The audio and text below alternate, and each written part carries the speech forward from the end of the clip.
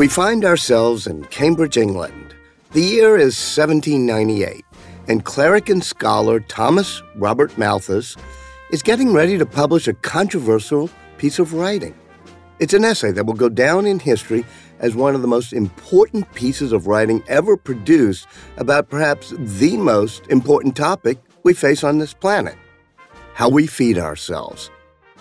Thomas Malthus was obsessed with population data. He collected figures on births, deaths, age of marriage, and childbearing. He then poured all of that thinking into a piece of writing that featured, quite frankly, a less than catchy title: an essay on the principle of population as it affects the future improvement of society, with remarks on the speculations of Mr. Godwin, Mr. Condorcet, and other writers. In subsequent editions, Malthus did shorten the title a bit, but the central thesis of his essay stayed the same. The people of planet Earth are doomed to an inevitable life of misery and vice. His reasoning for this less than cheery outlook: food supply would never be able to keep up with the increasing demands of an exploding population. As a result, Malthus predicted there would be widespread death caused by famine, war, and disease. Only then would the disparity between population and food supply be brought back into equilibrium. While we still face food challenges, Malthus's apocalyptic predictions were clearly wrong. But how did we do it? And what did Malthus get wrong? In a nutshell, he failed to account for human ingenuity. I'm Walter Isaacson, and you're listening to Trailblazers, an original podcast from Dell Technologies.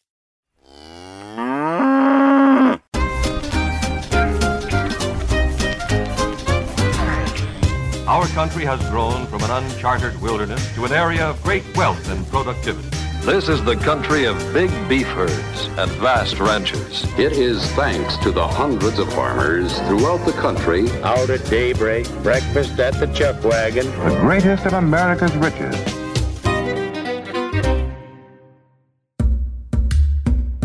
The story of agricultural innovation is as old as the story of civilization itself.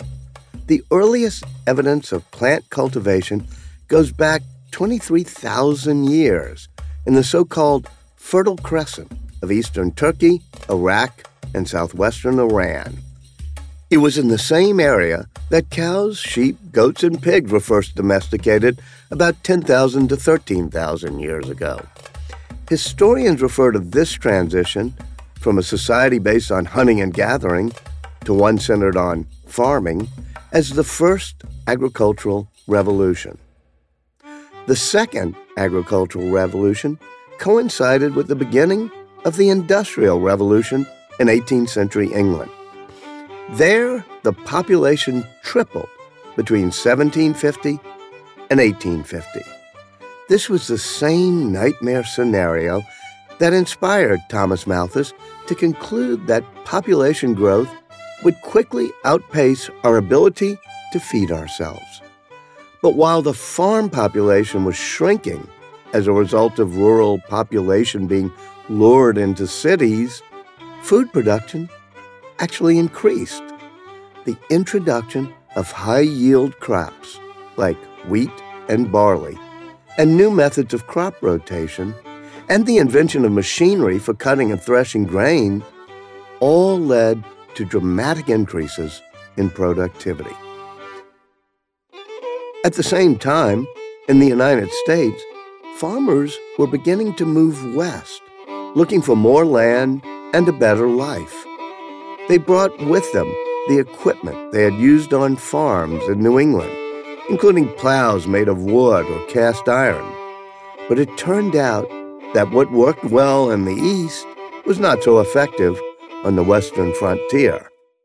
One of the first people to notice this was a young blacksmith who left his home in Vermont and settled in Illinois in the 1830s. His name was John Deere. Neil Dahlstrom is a corporate archivist for the John Deere Company and a Deere biographer. He, as a blacksmith, would have repaired plows. He would have designed and created farm implements, pitchforks and chains, and along with pots and pans and, shoeing horses and all of those things. But he would have been very aware of the struggles that farmers were having plowing Midwestern soil, which was very heavy compared to the soils out east, which tend to be a little sandier. So you can imagine out there plowing, you're behind your horse or your oxen. Every 5 or 10 steps, you've got to bend over and you've got to scrape all the soil off of your plow and then get going again. One day in 1837, John Deere was at the local steel mill when he saw a broken sawmill blade. He had an idea. If soil stuck to plows made of cast iron and wood, what about a plow made of steel? He discovered that soil wouldn't stick to a steel plow if he could shape it in such a way that would allow the soil to roll off. Getting the shape of the plow just right was a huge challenge for Deere. So, too, was finding the steel. The biggest business challenge was really raw materials. And he built that first steel plow. He built 2 more in 1838, so a whopping total of 3 in the first 2 years. But if you're going to build in any volume, you need raw materials. And there wasn't slab steel available in the United States. John Deere went to Pittsburgh in the late 1840s and ordered the first slab of cast steel ever rolled in the United States. So, he was making sure that he was getting the materials he needed, but it took 10 years before he could place that order. And there were other business challenges. John Deere was a perfectionist. He was constantly tinkering to get the product just right.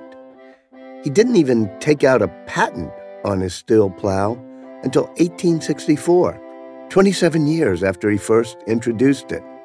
And even then, the patent was not for the actual plow, but the process to manufacture it.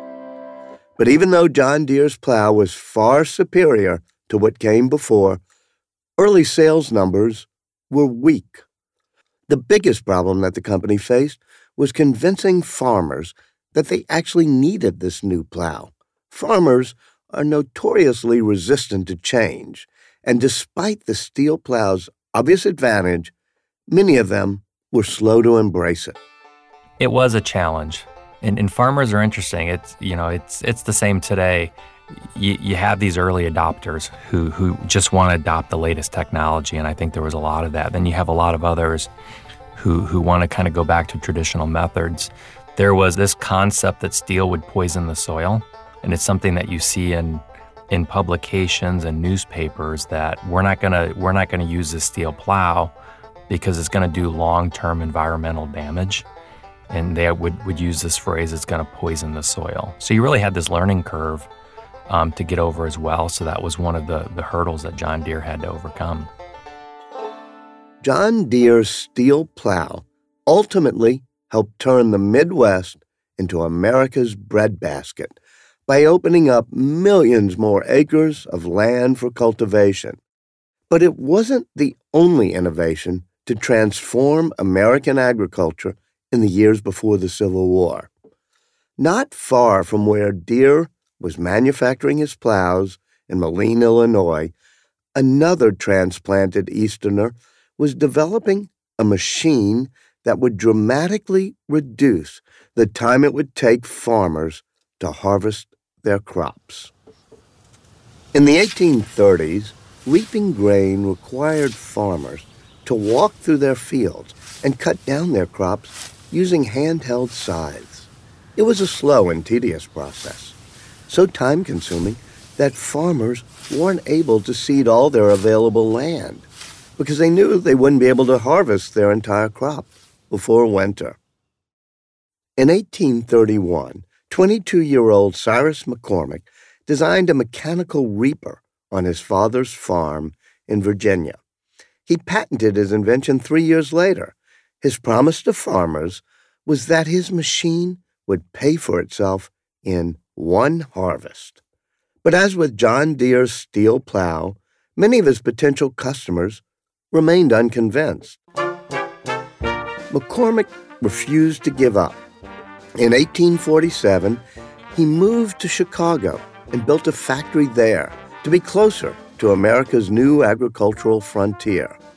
McCormick took his mechanical reaper to the World's Fair in London in 1851, and there he won international acclaim.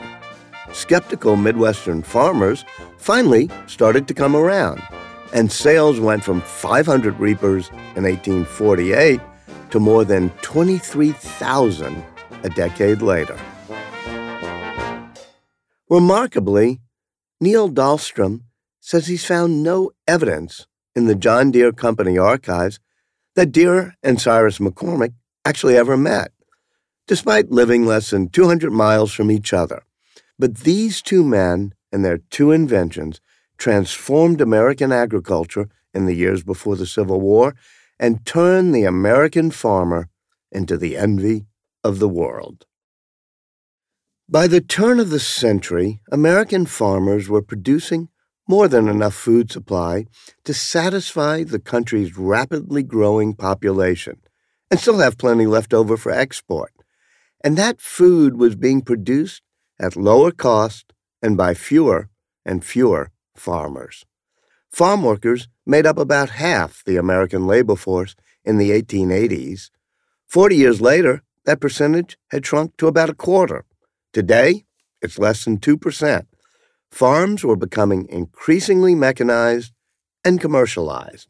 Producing 100 bushels of wheat in 1890 required 40 to 50 hours of labor. In 1930, it took 15 to 20 hours. In 1990, 3 hours. We have to rethink agriculture as an entire system. It's not just one piece is broken. It's how do we design a system, both the growing system, the genetics, the automation, the economics, in a way that can actually grow and sustain the industry. That's George Kellerman. He's the Chief Operating Officer and General Partner at Yamaha Motor Ventures and Laboratory, the Silicon Valley venture capital arm of Yamaha Motors. After working at various tech companies, including Yahoo and Dell, George Kellerman came to Yamaha because the company was interested in investing in robotics, automation, and autonomous vehicles. But applying those technologies to agriculture wasn't on his or their horizon. When we started asking our own engineers, what are some areas that you think that we could apply this technology, they often would say, we think this might be applicable to agriculture. But Yamaha's not really an agricultural company. It's not part of our core DNA. But then from that, went out, started talking to growers, actually looking at the real world conditions. And that's when it really, when you really look below the covers, it is obvious. To many of the growers, it's a crisis. It's just it hasn't made it into the mainstream, and the consumers and the rest of the market are not aware of what the potential pending crisis is. But for me, it was almost a calling. It was like, okay, this is something I could spend the rest of my life on. The crisis that George Kellerman and others see on the horizon is not that different than the one Thomas Malthus saw 200 years ago. Feeding our exploding population is a massive challenge. If you look globally, the amount of agricultural acreage is shrinking. We're not creating new agricultural land. If anything, we're taking prime agricultural land and we're converting it into shopping centers and housing tracts. And this is a global phenomenon. The human population is growing. The demand for fresh, nutritious fruits and vegetables is only going to increase over time. So it's not just a simple solution to say, well, let's increase the yield per acre. We have to rethink the whole system. Look around any grocery store in any city in America today, and you'll see roughly the same thing. Rows and rows of waxy fruits and vegetables attempting to tantalize you with their freshness. But depending on where you live and what time of year it is, most of the so-called fresh produce we find in our grocery stores is actually days or even weeks old. and may have traveled thousands of miles to get there. It's often doused with chemicals like ethylene or chlorine to preserve freshness. But even so, there might only be a few short days before that lettuce starts to wilt, those tomatoes begin to soften, and those bananas turn brown. But what if there was a way to shrink the 3,000-mile supply chain, or even eliminate it completely? We're in Hollis, a middle-class neighborhood of Queens, just outside of New York City. Towering over the tracks of the Long Island Railroad is a massive 5-story, 60,000-square-foot building. In the early part of the 20th century, this building was the headquarters of the Ideal Toy Company, the largest doll-making company in the United States. Popular dolls produced here included Betsy Wetsy, Shirley Temple, Patty Playpal, and Tiny Thumbelina. But now, inside this massive building, something entirely different is being manufactured. Lettuce. My name is Jen Frymark. I am one of the owners of Gotham Greens, and I also am the chief greenhouse officer. I oversee all the growing operations and greenhouse design for the new locations. Jen Frymark is a farmer who never leaves the city. She's one of a growing number of people who believes that urban agriculture will play an important role in the future of food. Gotham Greens, the company she co-founded in 2009, currently operates 4 giant hydroponic greenhouses, 3 in New York City and 1 in Chicago. Their proximity to major urban centers that they feed is the key to their success. So right now we're focused on all leafy greens. So we have a butterhead, a romaine, a medley mix, an iceberg. We have arugula, we have basil. We'll run some as wholesale cases, some as retail packaging in like the clamshells that you see in the grocery store. Right now, less than 1% of the more than 8 million pounds of lettuce grown in the United States every year is grown indoors. But that could change. Tomatoes were once exclusively an outdoor crop. Now about 70% are grown indoors. During the winter months, about 90% of leafy greens in American grocery stores come from the area around Yuma, Arizona, and California's Imperial Valley. About 1,000 trucks leave Yuma every night for points north and east. Each truck carries 1,000 boxes of produce. The water to grow all of that produce comes from the Colorado River, but a massive and prolonged drought is putting the long-term viability of America's salad bowl into question. Jen Frymark believes Gotham Greens hydroponic rooftop greenhouses can grow leafy greens more safely, more sustainably, more efficiently, and even more economically than in the field. With us having the extended growing season, we can do 30 times the production what a field grower can do. I mean, it really is an incredible amount of production. And then we also can be right next to where the customer is and, deliver locally instead of having it ship, across the country and take 7 or 8 days to hit the store. This idea of urban agriculture has the potential to radically disrupt traditional farming in the U.S. and around the world, putting food closer to people. It's estimated that by mid-century, about 70% of the world's population will be living in cities. The closer those urban dwellers can be to the source of their food, the less fossil fuel will have to be burned feeding them, the less food will be wasted, and the more safe and secure their food supply will be. But greenhouses aren't the only way people are now growing crops indoors. David Rosenberg is the co-founder and CEO of AeroFarms, which builds itself as the world's leader in vertical farming. Vertical farming is a relatively new industry. It's layer upon layer of growing plants. We grow without sun, without soil. AeroFarms currently operates 9 vertical farms, including one inside a former steel mill in Newark, New Jersey. At 70,000 square feet, it's the largest vertical farm in the world. Inside are 250 different types of herbs and greens, growing in trays stacked 36 feet high and 80 feet across. Instead of soil, plants are grown on reusable cloth, and instead of sun, the plants get exposed to rows and rows of specialized LED lighting.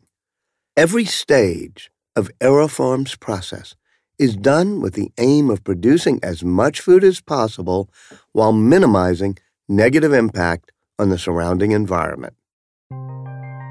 Vertical farming enables local food production at scale.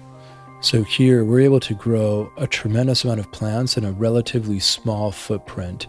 Compared to a farmer in the Northeast United States, our productivity is about 390 times higher than a field farmer.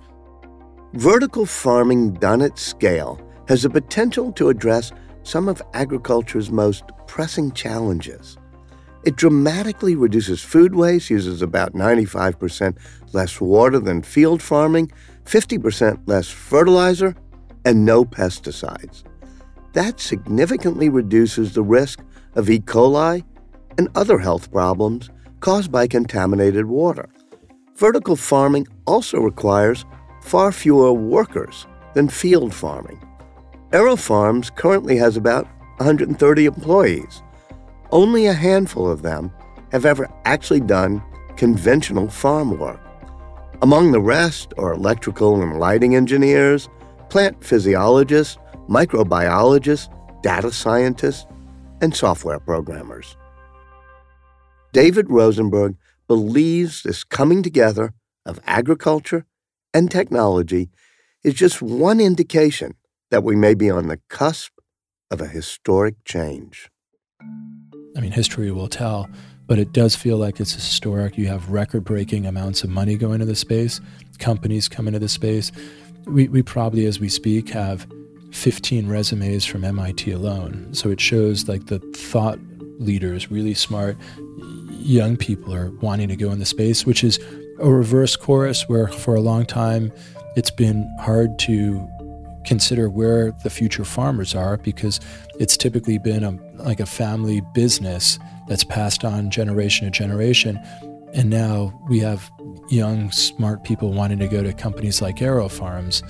So it does, for a multitude of reasons, it does feel like this is a historical moment to help illustrate how technology and agriculture really can come together to solve broader problems.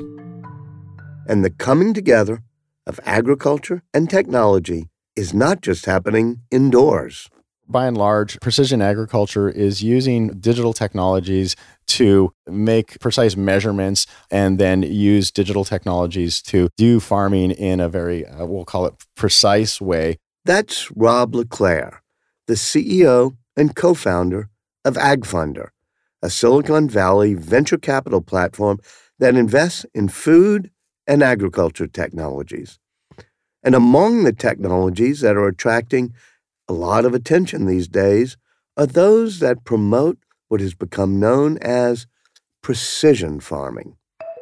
It starts with the acknowledgement that not every field and every crop grows the exact same way.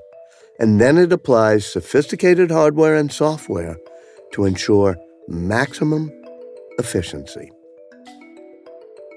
This sort of precision piece really starts with measurement and getting very, very fine-grained measurement and then using that data in some sort of actionable way to make better use of the resources that you have. Recognizing that you don't have to, plant in a homogeneous way. You don't have to apply fertilizer in a homogeneous way. That you can be very specific about how and when and where you apply things. All this optimization of field crops doesn't solve one other issue, which is that there are fewer farmers. In California, the nation's leading agricultural state, one of the biggest drivers of change is a rapidly shrinking supply of farm workers. George Kellerman believes there's only one solution to that problem, And contrary to what many people believe, it's not increased immigration or even higher pay. The solution is ultimately going to be automation and robotics. The demographic shift is very clear. Workers are leaving agriculture. They're not coming into the field. The existing workers are aging out. And that trend is not going to change anytime soon. It's not a function of how much money they can make either. And so the solution, even to just maintain the current level of agricultural production, is going to require robotics and automation. And robots are already making their way into farmers' fields in ways that most Americans can probably not even imagine. Take apples, for example. Billions are harvested every year, but the peak harvesting season lasts only around 2 months. Without workers to pick them, those apples will never get to market and will go to waste, which is why over the next few years, more and more of them will be picked by robots. Yeah, actually, there's a company that we invested in called Abundant Robotics, and they are developing a robot that can harvest apples autonomously. It uses computer vision systems to identify whether the apple is ripe, and if it is, then it moves a robotic arm into place, and it removes it actually with a vacuum. It sucks it off of the tree. It can work 24 hours a day. It doesn't get tired. You don't have to pay it overtime. A lot of the changes, I believe, are going to come in the form of the vision systems and the software that are running it, whether that's machine learning, artificial intelligence. It's not enough to just identify that's an apple or it's red, but is it ripe? Does it have disease? Is it misshapen? Is there a bruise or damage? Then you start getting to higher levels of actually mimicking what a human would do in the field. Robots are one way of addressing the problem of food waste. If you can pick fruits and vegetables more quickly and efficiently, you'll increase the chances that the produce will end up in someone's stomach rather than in a landfill. According to the Department of Agriculture, about 40% of all the food grown in the U.S. never gets eaten. That's about 133 billion pounds of food wasted each year, or about $161 billion worth. The challenge over the next few decades is very clear. Increase food production to feed a global population that's expected to grow by more than 2 billion people. We'll get there by reducing food waste, improving distribution, and ensuring that the food we eat is safe. And precision farming, robots, urban agriculture are just some of the areas that farmers, engineers, scientists, technologists, and investors are exploring to meet that challenge. We've been here before. In the 19th century, John Deere's steel plow and Cyrus McCormick's thresher helped overcome Thomas Malthus's dire prediction of mass death caused by a food supply that couldn't keep pace with population growth. In the 20th century, genetic engineering and chemical fertilizers helped prevent mass starvation in the developing world. But in the 21st century, we can't simply continue on the path we've been on and hope it all works out. We need to correct some of the mistakes of the past. We have to grow healthier, safer food more sustainably in a way that doesn't harm our air, land, and water. We have, perhaps, been too slow to recognize the magnitude and the urgency of the problem. But now, some very smart people, backed by some very big money, and armed with all the latest technology, are fully engaged in the struggle and striving for solutions.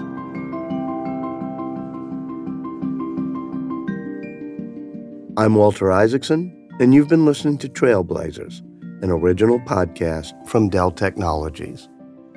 If you want more information about anything you've heard on today's show, you can head to our website at delltechnologies.com/trailblazers. This marks the end of our season. But fear not, we'll be back in the fall with all new episodes of Trailblazers.